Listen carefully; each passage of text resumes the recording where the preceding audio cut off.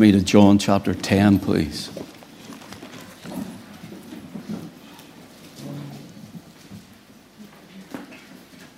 John chapter 10, verse 22.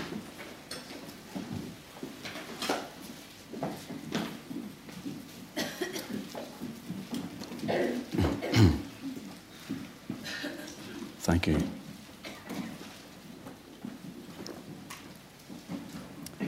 If you're too warm, try and make yourself more comfortable. Maybe right where you are, but I am feeling the warmth this morning. But if you're too warm, try and make yourself as comfortable as possible. John chapter 10 and verse 22. And it was at Jerusalem, the feast of the dedication, and it was winter, and Jesus walked in the temple in Solomon's porch. Let's pray. Father, just one line of your words enough for us. So much in it, Father, the living word. We thank you, Father, for your word. Thank you for your Son. Thank you, Lord, that we can remember him this morning and all that he's done. Paid our debt. Jesus, we worship you. And we love you. There's none like you. Father, take your word and bless your people this morning. And glorify the Lord Jesus Christ. May the Spirit of the living God move upon each and every one of us. In his name we pray and ask it. Amen. The title of our message this morning is The Hanukkah Dedication and Our Heavenly Regeneration. The Hanukkah Dedication and Our Heavenly Dedication. If you notice here in verse 22, and it was at Jerusalem, the feast of the dedication, and it was winter. Many scholars says on it was winter means, and the wind and the rain was blowing. And the wind and the rain was blowing. Here the feast of the dedication is the feast of Hanukkah. Now, Jesus would have went to these feasts, and he always brought something out of them. For example, in John chapter 7, Feast of Tabernacles, the last day, the great day of the feast, when all of there was a holy convocation got together. Everything went quiet. They had been living in tabernacle booths, reminding Israel how Israel were in the wilderness. And now at the last day of the feast, Jesus comes and he stands and cries, "If any man thirst, let him come unto me and drink. As the scripture hath said, out of his belly shall flow rivers of living water. And this spake he of the Holy Spirit." And what happened was they came with these large urns filled with water, where the altar was, where the blood was shed. It was very quiet, and they all stood, and as they came along, they poured the water to wash at the final time the blood away from the altar. And there was a gully, and it would have went down, and the blood and the water flowed down the gully. Again, a type of Christ on the cross. When the Roman spear went into his side, and there came forth blood and water. And when they done that, as soon as they poured the water out in John 7, the shofars would have blown. The people would have praised. There would have been ecstatic praise. And then after everything died down, they all went home. But what the Lord Jesus was doing is saying this, you're doing all of this, and it's all a type. It's a shadow of me. And what he was saying is, you'll go home. You've got you've had a good time here of praise, as it were, at the end. But you'll go home the same way you came. For as soon as you get home, you're on your own. Basically, you are on your own. That's what he's really saying. But if you come unto me and drink, he says, out of your belly will flow rivers of living water. Not needing to pour it over an altar, but the Holy Spirit will be in you, and he'll go with you. So, believer, the typology on that is that Jesus goes with you. Whenever you go, wherever you go, The doctors you go, the hospital you go to, the tests you go through, the exams you're in, young people. If Christ is in your heart, in your life, if you're walking with him, he goes with you. You're not on your own. You might feel on your own, but he goes with you. And so in John chapter 7, he's at the Feast of Tabernacles. And that's the last day of the feast. Speaking of the Holy Spirit that would come. And from that then, from John 7, right through 8, 9, right into John 10, we have actually jumped a period of time. For the Tabernacles would be around September, October. More than likely it is when Jesus' real birthday is. He was probably conceived in December actually and born September, October. And so here in September, October is the Tabernacles. The tabernacle of God was with men. Christ was the God-man, Son of God, the Son of Man. And here then by John 7, you get into John chapter 10, here's another feast. And that would be around December time, sometimes falling around your Christmas sort of time.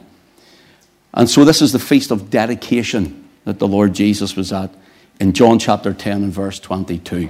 It's known as Hanukkah. Hanukkah, I'm sure we've heard of it, haven't we? This Feast of Dedication, Hanukkah, was known as the Festival of Lights. The Festival of Lights. It was celebrated for the cleansing and the rededication of the temple.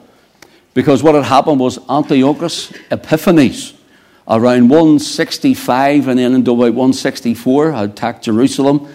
And he had taken over. He was the king of Syria at the time of the Seleucid Empire. I will not do this today. You write it down or jot it down somewhere, try and remember it. Go home and think about this. When we have taught you before on Daniel chapter 2, Daniel chapter 2, we have Nebuchadnezzar's dream, the man with the head of gold, remember? I've shown you it many times. Head of gold, breasts and arms of silver, and in the belly of brass, and the legs or the thighs of iron, going down into iron and clay toes. Well, the Seleucid Empire is the Grecian Empire. Let me stay with me now. It was Alexander the Great's empire. That's Daniel 2.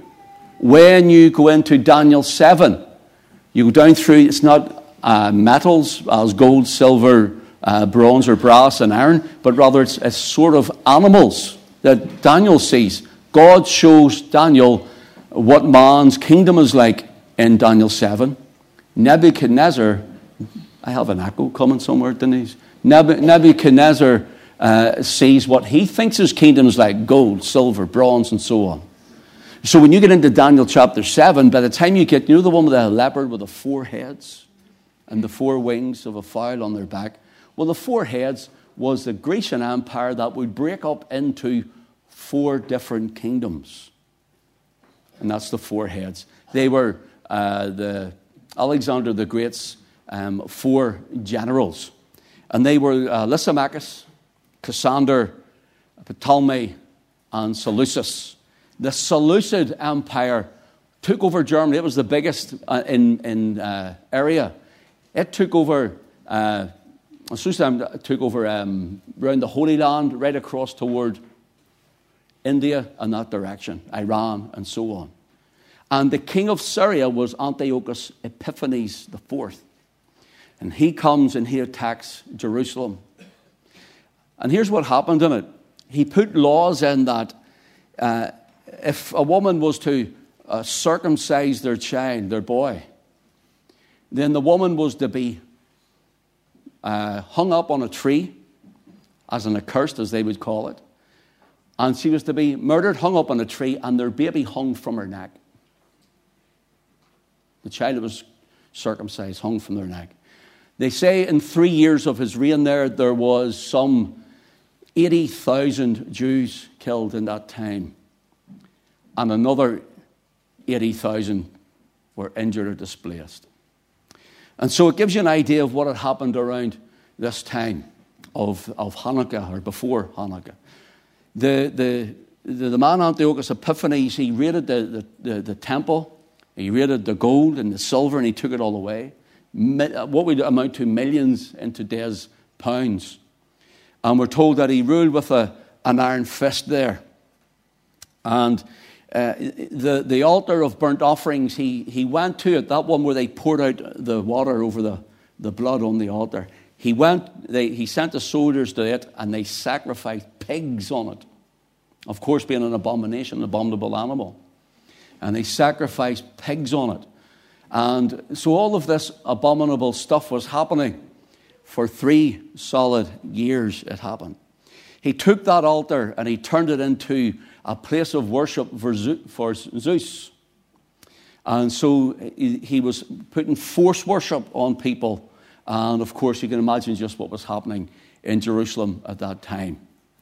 There was about 80,000 slaves, Jewish slaves, taken by him as well. Roughly about that, they would say. Now, the rise of the Maccabees came, and that's what threw him off. This is important for where we're going. And if you want to know what the Maccabees are, the Maccabees was Judas Maccabeus, or Maccabeus. He rose up and he started fighting against them. And of course, that's what's disposed them from Jerusalem. And the thing about this was if you were to, so in this our King James Bible, the 1611 version, there was in between the Old Testament and the New Testament, you had 14 books called the Apocrypha. And it was even in the King James 1611 version. And then it was removed later on. And in those 14 books, you'll read of Maccabees 1, 2, 3, and 4. You'll read of books like Jasher and Enoch, Ezra's 1 and Ezra's 2, and so on. There's different ones, books of wisdom and so on. Now, they were taken out later, and especially for the Maccabees, some of the writings, the Roman Catholic Church use it for praying to the dead. So they're not in our Bibles anymore. Now, notice this. This man, Judas Maccabeus, he rose up, and Antiochus Epiphanes was driven out. His armies were driven out from Jerusalem. Now, what happened was they had to cleanse the temple. They rededicated the temple. And what they realized was there was only one jar of oil that was left, which was still pure, untouched, that wasn't contaminated. And the reason they knew it was sealed, and a high priest's seal was in the wax, still sealed. There was only one. They started using it, and they realized we haven't got enough oil. And so the story goes that they kept using this oil, and instead of having one of those jars lasted for 1 day, instead of lasting for 1 day, it lasted for 8 days. So the oil just kept flowing for 8 days. Hence, we have the Festival of Lights, which is Hanukkah, or they have, I should say, the Festival of Lights, which is Hanukkah. Now, here's the thing. If you were to go into the temple, the Lord told Moses, if my memory serves me right, in Exodus 35, how to build the menorah, which is the 7-branch candlestick. 3 branches here, 3 branches there, and there was one in the middle. Now, the idea of it, if you look at some of them, they should be slightly turned in. The real ones should be slightly turned in. Gives the idea of mankind looking towards the light, looking for greater light. And hence that was in the dark place of the tabernacle, and it was placed in there and then lit. And so that 7-branch candlestick, that menorah, we see it reflected in the book of Revelation. Revelation chapter 2, and then Revelation chapter 3. The Lord Jesus is seen walking amongst the 7 golden lampstands, which were the 7 churches of Asia Minor. And, there were Israelites in those churches because they would have knew all this Pictionary stuff, all of this, what the Lord has given in type. Jesus is walking through the 7 golden candlesticks, and then he talks from the rest of Revelation 2 to Revelation 3 about the 7 churches. Starts with the church of Ephesus. And then it goes right through the 7 churches, which is 7 church ages, right up until the 7th church was the Laodicean church, which is the church before the coming of the Lord. And that's the church age we are living in today. Now, what has this festival got to do with it? Well, notice here in our reading, and it was at Jerusalem, the feast of the dedication, and it was winter. The Feast of the Dedication, or Hanukkah, the Festival of Lights as they called it, Jesus went to the temple in John 7, and he says, it's not here, this temple won't do you no good, it's in me. Now he goes to the feast of Hanukkah, and he says, the light isn't here, it's in me. That's what he's doing. Stay with me, I'll show you. So what we want to look at is the Hanukkah dedication and our heavenly regeneration. So whenever you and I, before you and I are saved, before we know the Lord Jesus as our own personal Lord and Savior, we're dead in trespasses and in our sins. And it takes the Holy Spirit to regenerate us, to quicken us, to make us alive unto God. And so our regeneration, we want to look at it in this. We want to look at it.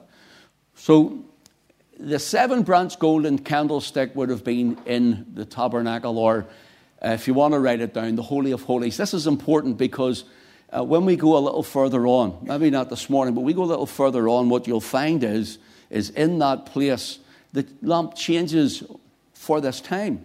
They use a 9-branch candlestick. 4 and 4 for the 8 days. Remember the 8 days where the oil ran for 8 days? For the 8 days, and the one in the middle. So the one in the middle, they used to have it lit, and they lit that, and they lit one at a time from the outside in. So they're always coming to the inner light. 7 branch to the inner light. Christ represents the men who look toward him, the light. So stay with me in this. And so whenever the Lord is here, he knows exactly what he's doing.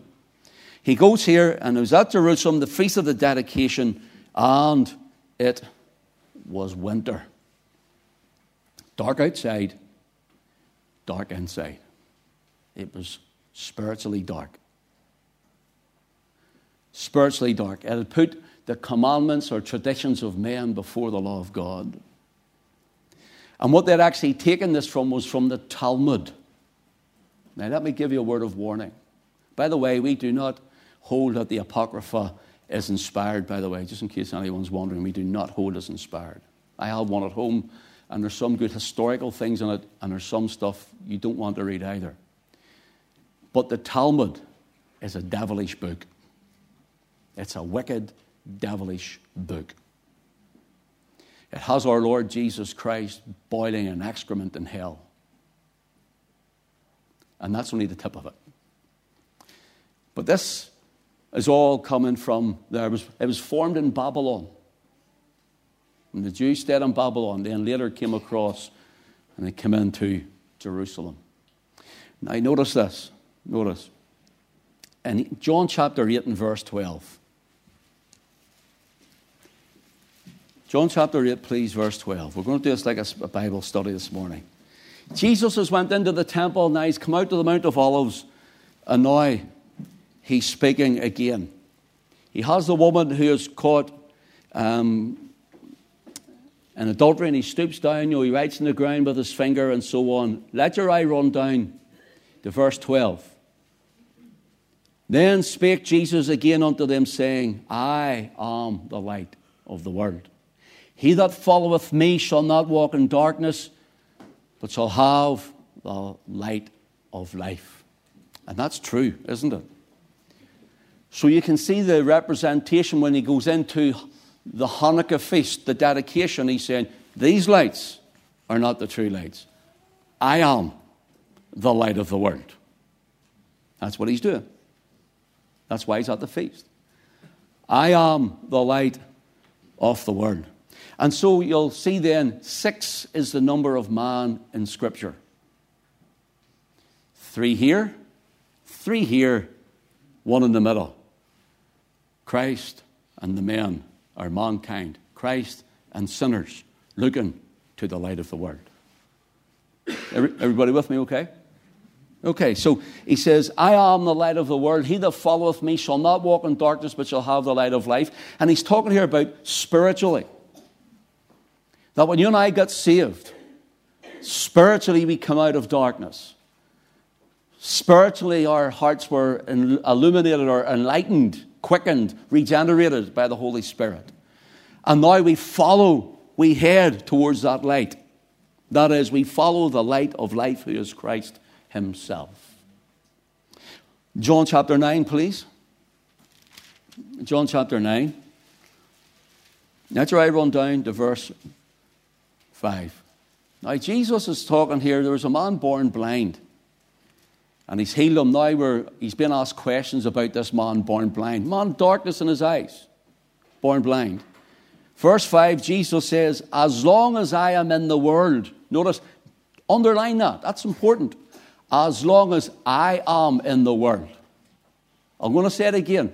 As long as I am in the world. I am the light of the world. Okay?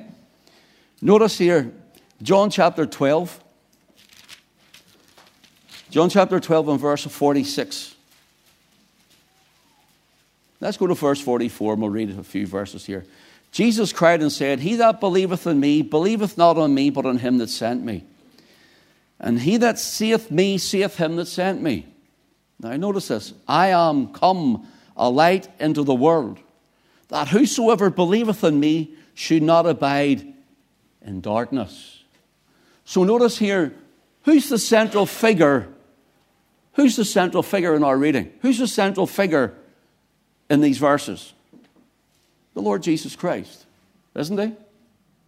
And he says, it's me, not the temple, not Hanukkah, not the Feast of Tabernacles.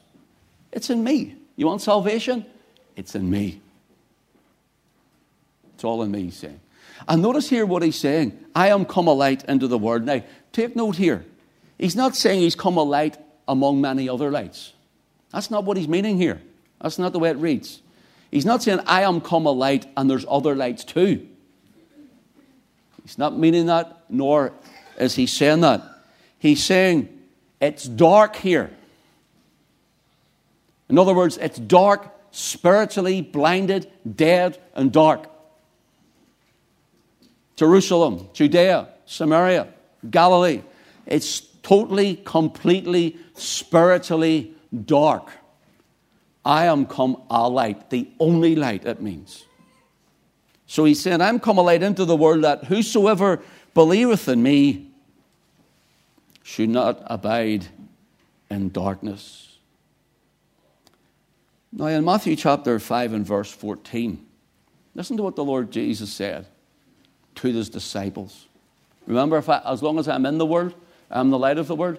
And notice what he says. Ye are the light of the world.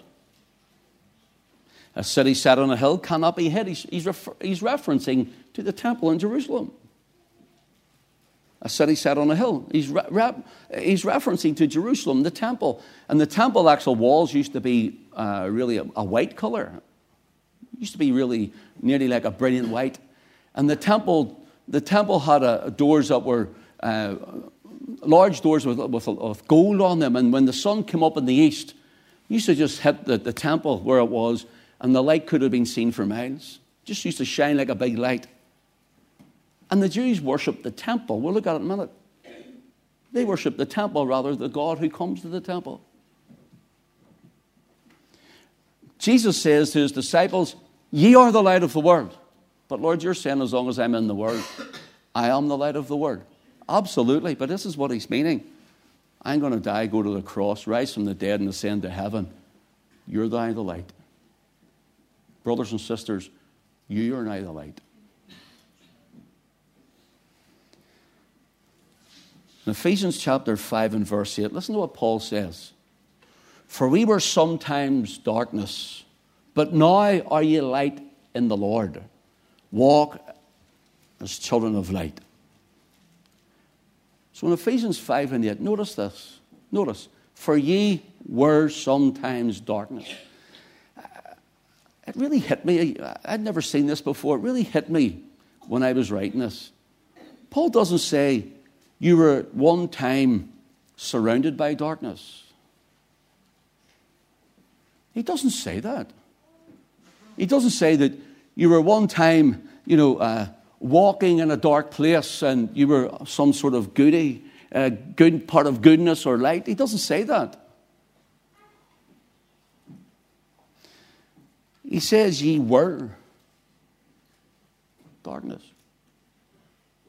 You were. Ken, you were darkness. Every one of us before we met the Lord, were darkness. That's what Paul's saying to us. It's not that you were, you were such a good person, but surrounded by darkness. No, he says you were darkness. You were. Thank God for the past tense. For look what he says. Now are you light. Now are you light. Dark, lost in our sin, dead to God. There's nothing in you, brother. There's nothing in you, sister. Not one solitary single thing. Not one. Not once could you have called on God out of your own heart. You were dead. You were darkness. But he came right in. He came in and shone his light, and we drew to the light. The Spirit drew us and drew us to Christ. For ye were sometimes darkness, but now are ye light in the Lord. Walk as children of light. Notice again, the word darkness. It's not a part of darkness, but you were completely dark. Every man and woman outside of Christ, no matter how good they are dark. They're darkness. Every single one outside of Christ. Darkness. I have loved ones. I have nieces and nephews I want to see saved. I have a brother, his wife and family I want to see return back to the Lord. But those outside of Christ are darkness.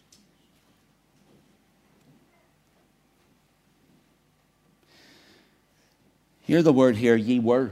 Underline ye were. It's emphatic. The Greek text has it's amplified. It's like you shouting through a loud hailer. It's like you getting one of those big loud hailers and shouting through it. You were. You were. That's the way it goes. It's emphatic in the original text. You were sometimes darkness. Ye were, past tense.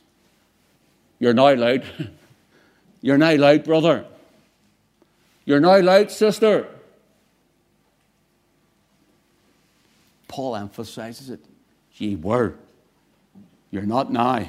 You're light. So walk as the children of light. And notice here as well. Now are ye light is the word phos. Listen, it doesn't mean you're just a lamp. So, people were asking me last week, or the week before, what I got Alison for her birthday. And I said, I let her pick it herself. She could have got a diamond ring. She didn't. She got a duvet cover and a pair of curtains. And pillow covers. But she had something else in mind because she got me to paint this week and I can't paint like. But she bought a new lamp for my side and one for hers. Just wee lamps this height. Now one of those ones you touch it and it just glows. You touch it again a bit brighter. Touch it the third time and it shines out.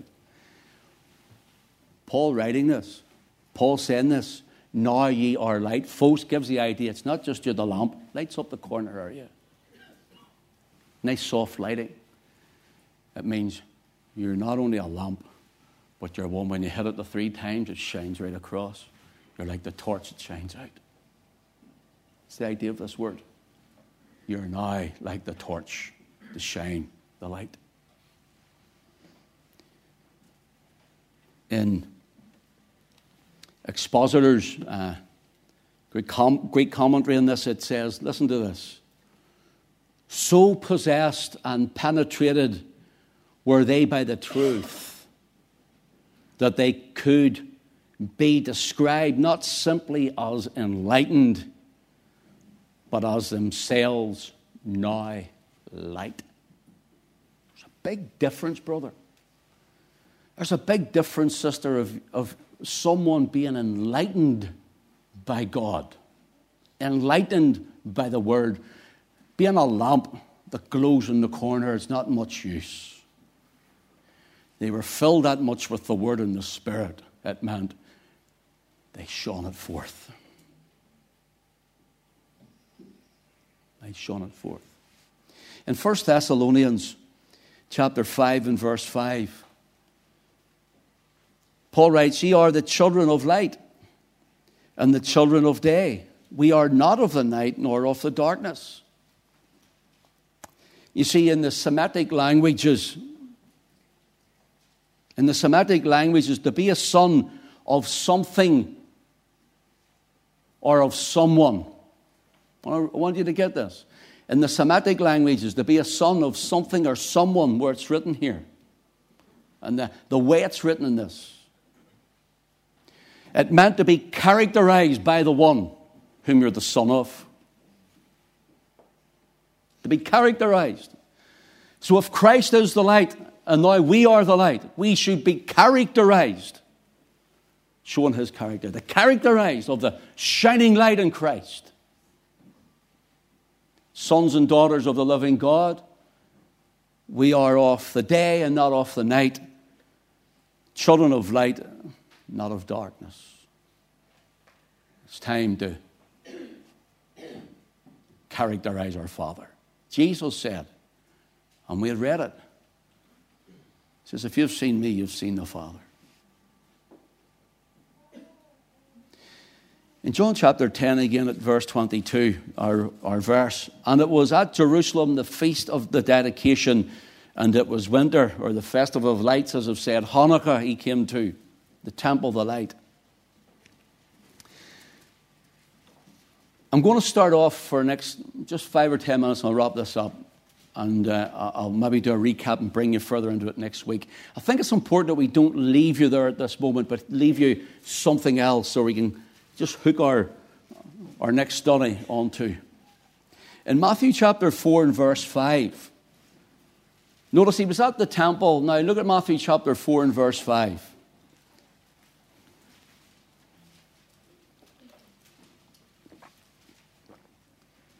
"Then the devil taketh him up into the holy city, and setteth him on a pinnacle of the temple."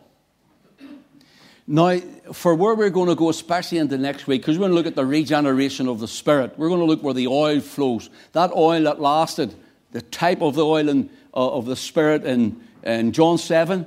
Now here at Hanukkah, where they said there was a miracle, the oil kept flowing. Well, there's Holy Ghost anointing oil. We're going to look at it being lit. How it lights next week. Notice here, "The devil taketh him up into the holy city, and setteth him on a pinnacle of the temple." Now, if you're writing down for temple, you write Heron.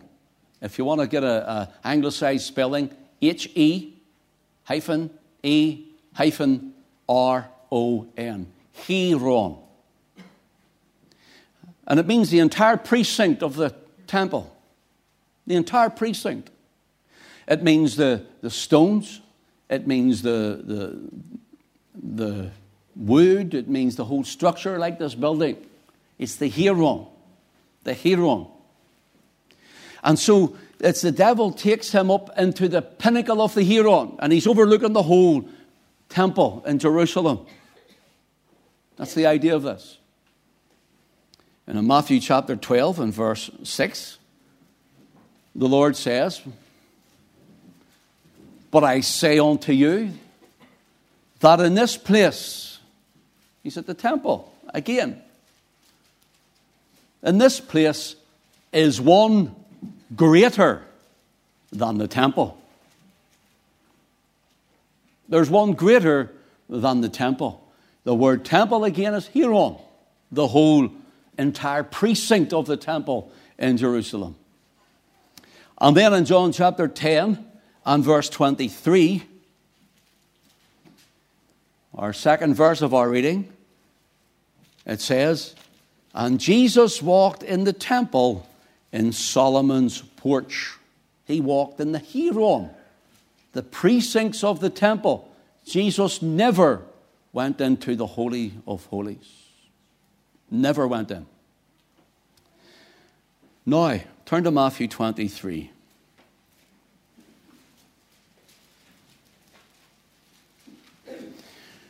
So when the Lord Jesus is arrested, we see when he's arrested that there's a charge put against him that he said he's going to tear down the temple. Isn't that right? Let's read Matthew 23, verse 16. Listen to what the Lord says. Woe unto you, blind guides, which say, whosoever shall swear by the temple, it is nothing. But whosoever shall swear by the gold of the temple, he is a debtor. Ye fools and blind, for whether is greater, the gold or the temple that sanctifieth the gold?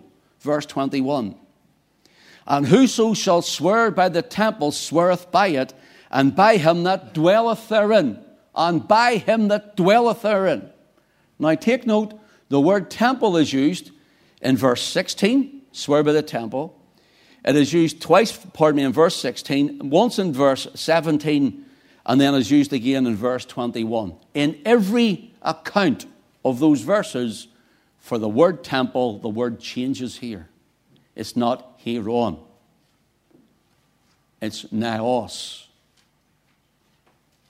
If you want an anglicized spelling, it's simply N-A-O-S, naos.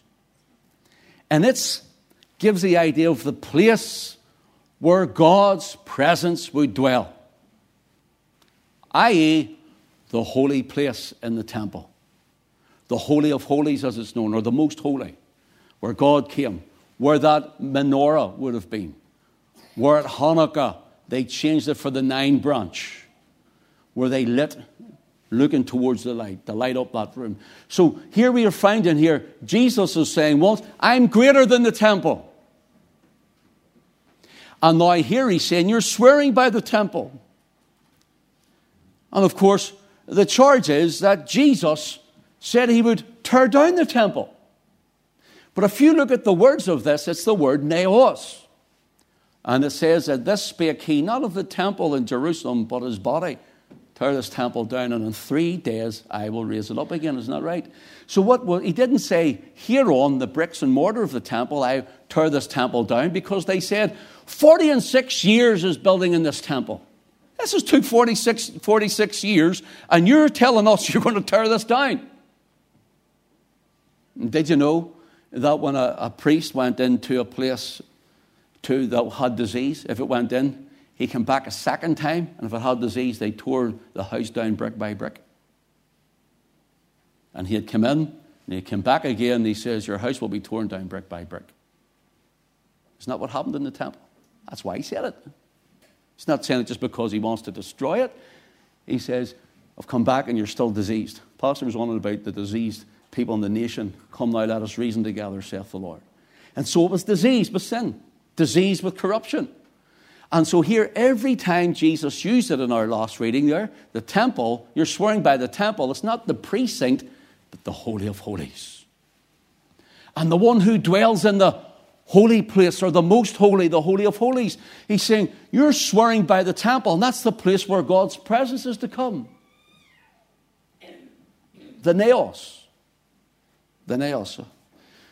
Stay with me, and I'm going to wrap this up, and we'll do more next week. Look, see the word here in verse 21 of Matthew 23.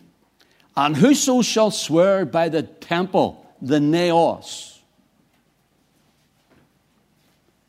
sweareth by it, not the hieron, not the whole precinct, the naos where God's presence would be. You swear by that place where God should be,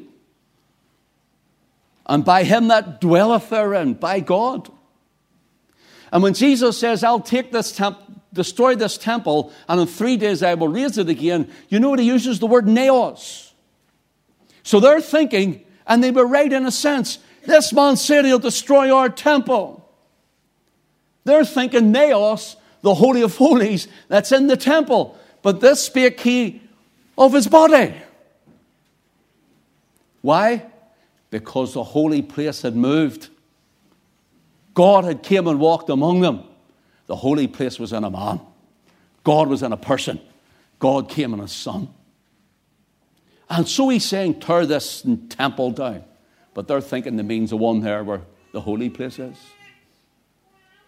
Tear this down, and in 3 days I will raise it up again. So Jesus is saying, do you know what he's saying here? People say Jesus never said that he was God. That's what he's saying here. That's what he's saying. Place where God comes down, that naos. In the inner place, that inner sanctuary. He says, here it is now. Not they did, they nailed him to the tree. Away with him. You see why they're so agitated about this?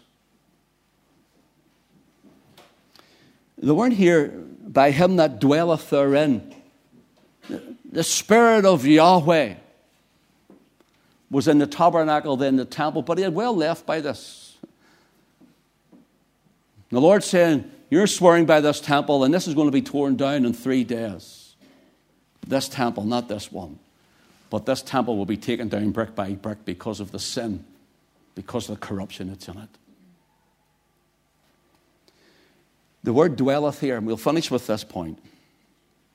The word dwelleth is the word katoi keo. Katoi keo. The word kata, I've told you this before, in the Greek means, gives the idea of dominance, to press down. To press down. It's we're saved according to the good will of his pleasure. It means the dominance of his good will. And the word here, kata okeo, the second word means to reside, to inhabit, gives the idea to occupy a house or a home. So him that comes and dominates and occupies. Now he's saying he's not in the temple. He's not here in this. It's not the lights of Hanukkah. I am the light of the world. He's saying the Spirit of Yahweh is in me. I am the Son of God. This is the temple. Now he says, ye are the light of the world whenever he dies. Before he dies, and then he dies, rises from the dead, and he ascends to heaven. And he says, you're the light of the world when I'm away. How's that? The Holy Ghost comes and he's in you. What? The anointing oil. We're going to look at it next week in the Lord's will. The anointing oil. You're the light of the world. Do you know what he calls you and I? All us believers. Do you know what we're called? The temple of the Holy Ghost. Can you see it now? That's why we're the temple of the Holy Ghost. And who lives in us? God the Holy Ghost. He resides in us. Not in Jerusalem. Certainly not in Rome. And he doesn't even abide in this building when we leave. He dwells in a living temple. He dwells in a living temple, you and I. So here, it means he dwells with dominance. He resides. He inhabits you and I like it's his home. I ask you something, brother and sister. Does God feel at home in you? One old preacher says one time that God pays to live in poor houses, poor lodgings. Colossians 1:19, we'll start here next week in God's will. For it pleased the Father that in him should all fullness dwell. Can you see him? Note it done. Here he is, the light of the world. Here he is, the one with the Spirit without measure, the Son of God and the Son of Man. Here he is, standing there, Yahweh clothed, veiled in flesh. And here he is, standing before them. This is no longer. This temple will be no longer. He says, I'm God. And they took him and nailed him to the tree. And they shed his blood. See, if he's not God, we're not saved. If he's not God's Son, we're lost and still in our sin. But he is. And we give him glory in Jesus' name. Amen. God bless us all this morning. Tonight we're going